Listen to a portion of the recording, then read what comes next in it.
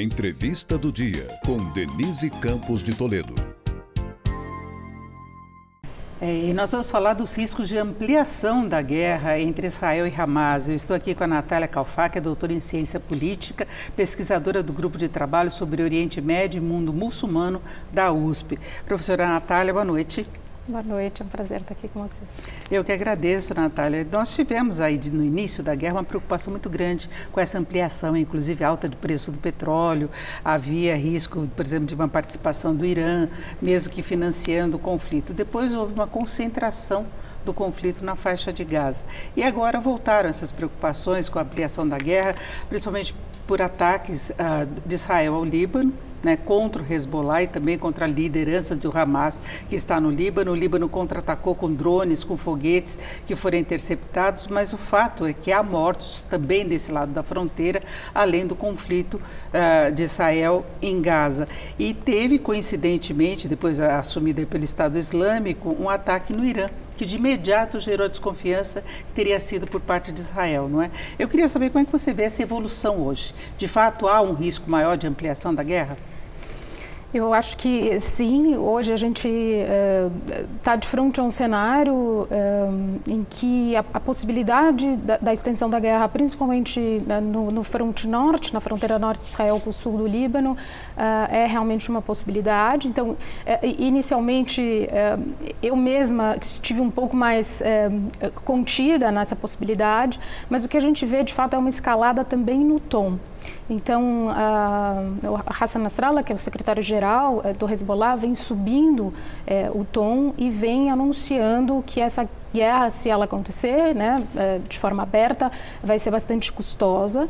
Então, vem alertando paulatinamente as lideranças israelenses que não haja ataques e essa continuada hostilidade israelense no sul do Líbano. Então, o número de mortos vem aumentando, deslocados internos também vem aumentando, e essa é uma possibilidade um pouco mais real.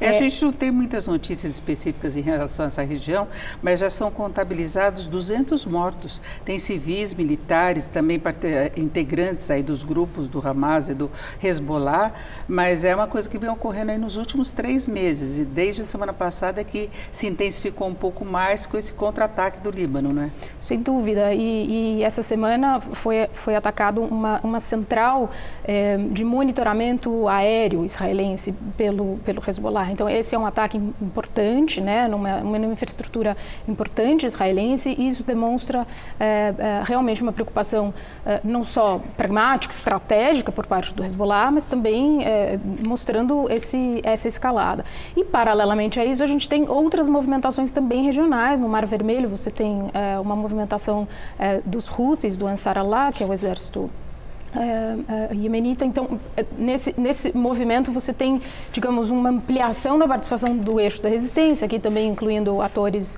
xiitas no Iraque, que, enfim, se opõem a essa política israelense para Gaza. Então, o Antony Blinken está na região tentando fazer esforços justamente para que em primeiro lugar, que não essa guerra não se alastre regionalmente, e também que não haja que haja uma desescalada no solo em Gaza por parte do exército israelense. A gente não sabe se isso vai continuar, tem uma preocupação específica também com Gaza, porque ao mesmo tempo que Israel pode abrir novas frentes de combate, ele é cada vez mais criticado pela ofensiva em Gaza. Agora, antes a gente falar dessa questão específica de Gaza, você acha que Israel enfrentaria ou abriria essas novas frentes de guerra? Tem condições dele manter tudo isso?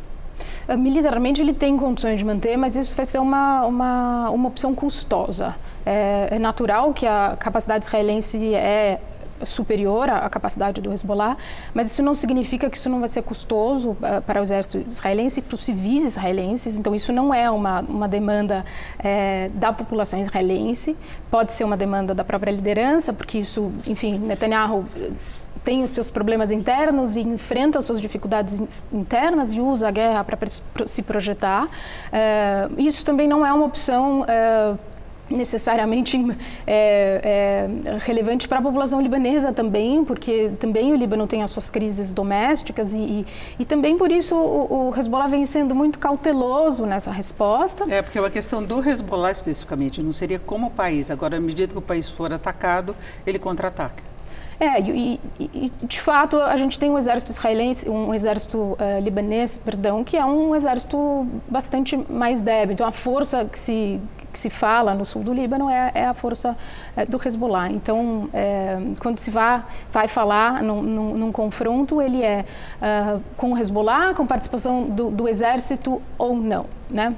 Agora, tem essa questão das críticas a Israel, porque ele vem mantendo os ataques, apesar dele já ter sinalizado, inclusive, com a possibilidade de reduzir as frentes internas de ataque na faixa de Gaza, com o exército em terra, né, tentando a destruição mesmo do Hamas, mas tem uma questão que está pesando mais agora, que é o fato dele estar atacando no sul, que foi para onde a população migrou, exatamente porque se imaginava que os conflitos seriam mais pesados no norte, né? Então, ele tem atacado Khan Yunis, ele tem atacado Rafah, com muitas mortes de civis, e aí a África do Sul entrou com uma ação que vai ser julgada nessa quinta e na sexta-feira na Corte Internacional de Justiça, que é um alto órgão judicial da ONU, por ações que são consideradas de genocídio de Israel, porque teria essa determinação de acabar com uma parcela da população, mesmo que ele foque no Hamas, em terroristas, tem a morte dos civis também. Então, a África já tem adesão da Bolívia e de 870 organizações pelo mundo. Então, é um desgaste ainda maior, né? Sem dúvida, é um desgaste à legitimidade israelense e à visão da opinião pública e das lideranças internacionais, da sociedade civil internacional em relação a Israel. Hoje se fala numa terceira fase da guerra, então seria a fase de desescalada, de ataques mais cirúrgicos a lideranças e de menos participação engajada no solo, como foi o que representou a segunda etapa da guerra. Mas o que a gente vê na prática é que não necessariamente isso vai corresponder.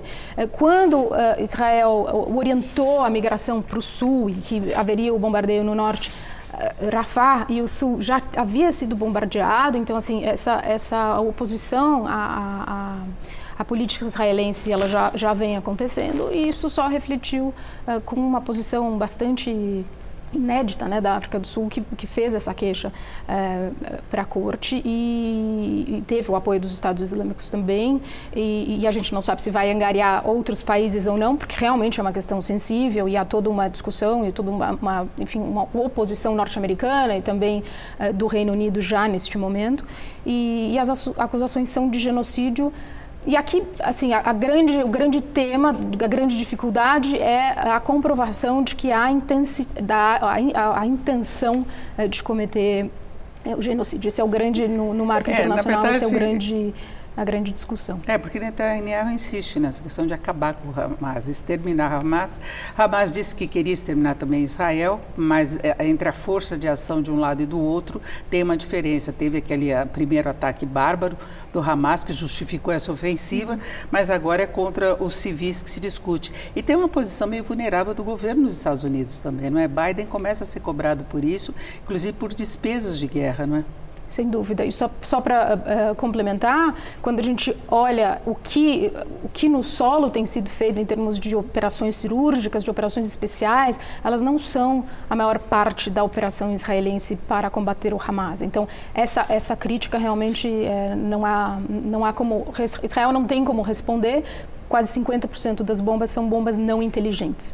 Então, são bombas que têm ataques irrestritos. Então, esse ataque exclusivamente ao Hamas, ele não acontece, ele realmente acontece em torno da população civil. Vê a justificativa de que o Hamas use a população com reféns, com os túneis subterrâneos, não é, para poder se esconder, mas as forças de terra poderiam ter um acesso muito mais fácil.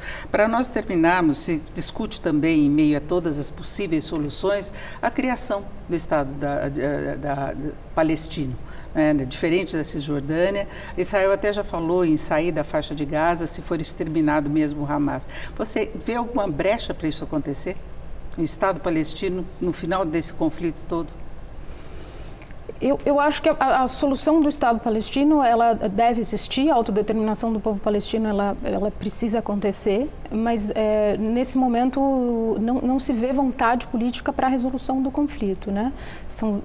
Após 75 anos de ocupação israelense em territórios palestinos, ou enfim, você não se enxerga uma solução política negociada para os dois estados. Ela precisa existir, mas nesse momento a liderança israelense, sobretudo agora, não indica essa vontade política. Ela é viável, eu ainda acredito que essa solução seja possível, mas eu acho que a gente tem que pensar uma engenharia política um pouco diferente, talvez uma solução de um Estado binacional, de um Estado com compartilhamento de poder, talvez uma solução um pouco diferente da solução de dois Estados. É isso, eu agradeço muito a Natália Calfat, que é doutora em Ciência Política, pesquisadora do Grupo de Trabalho sobre Oriente Médio e Mundo Muçulmano da USP.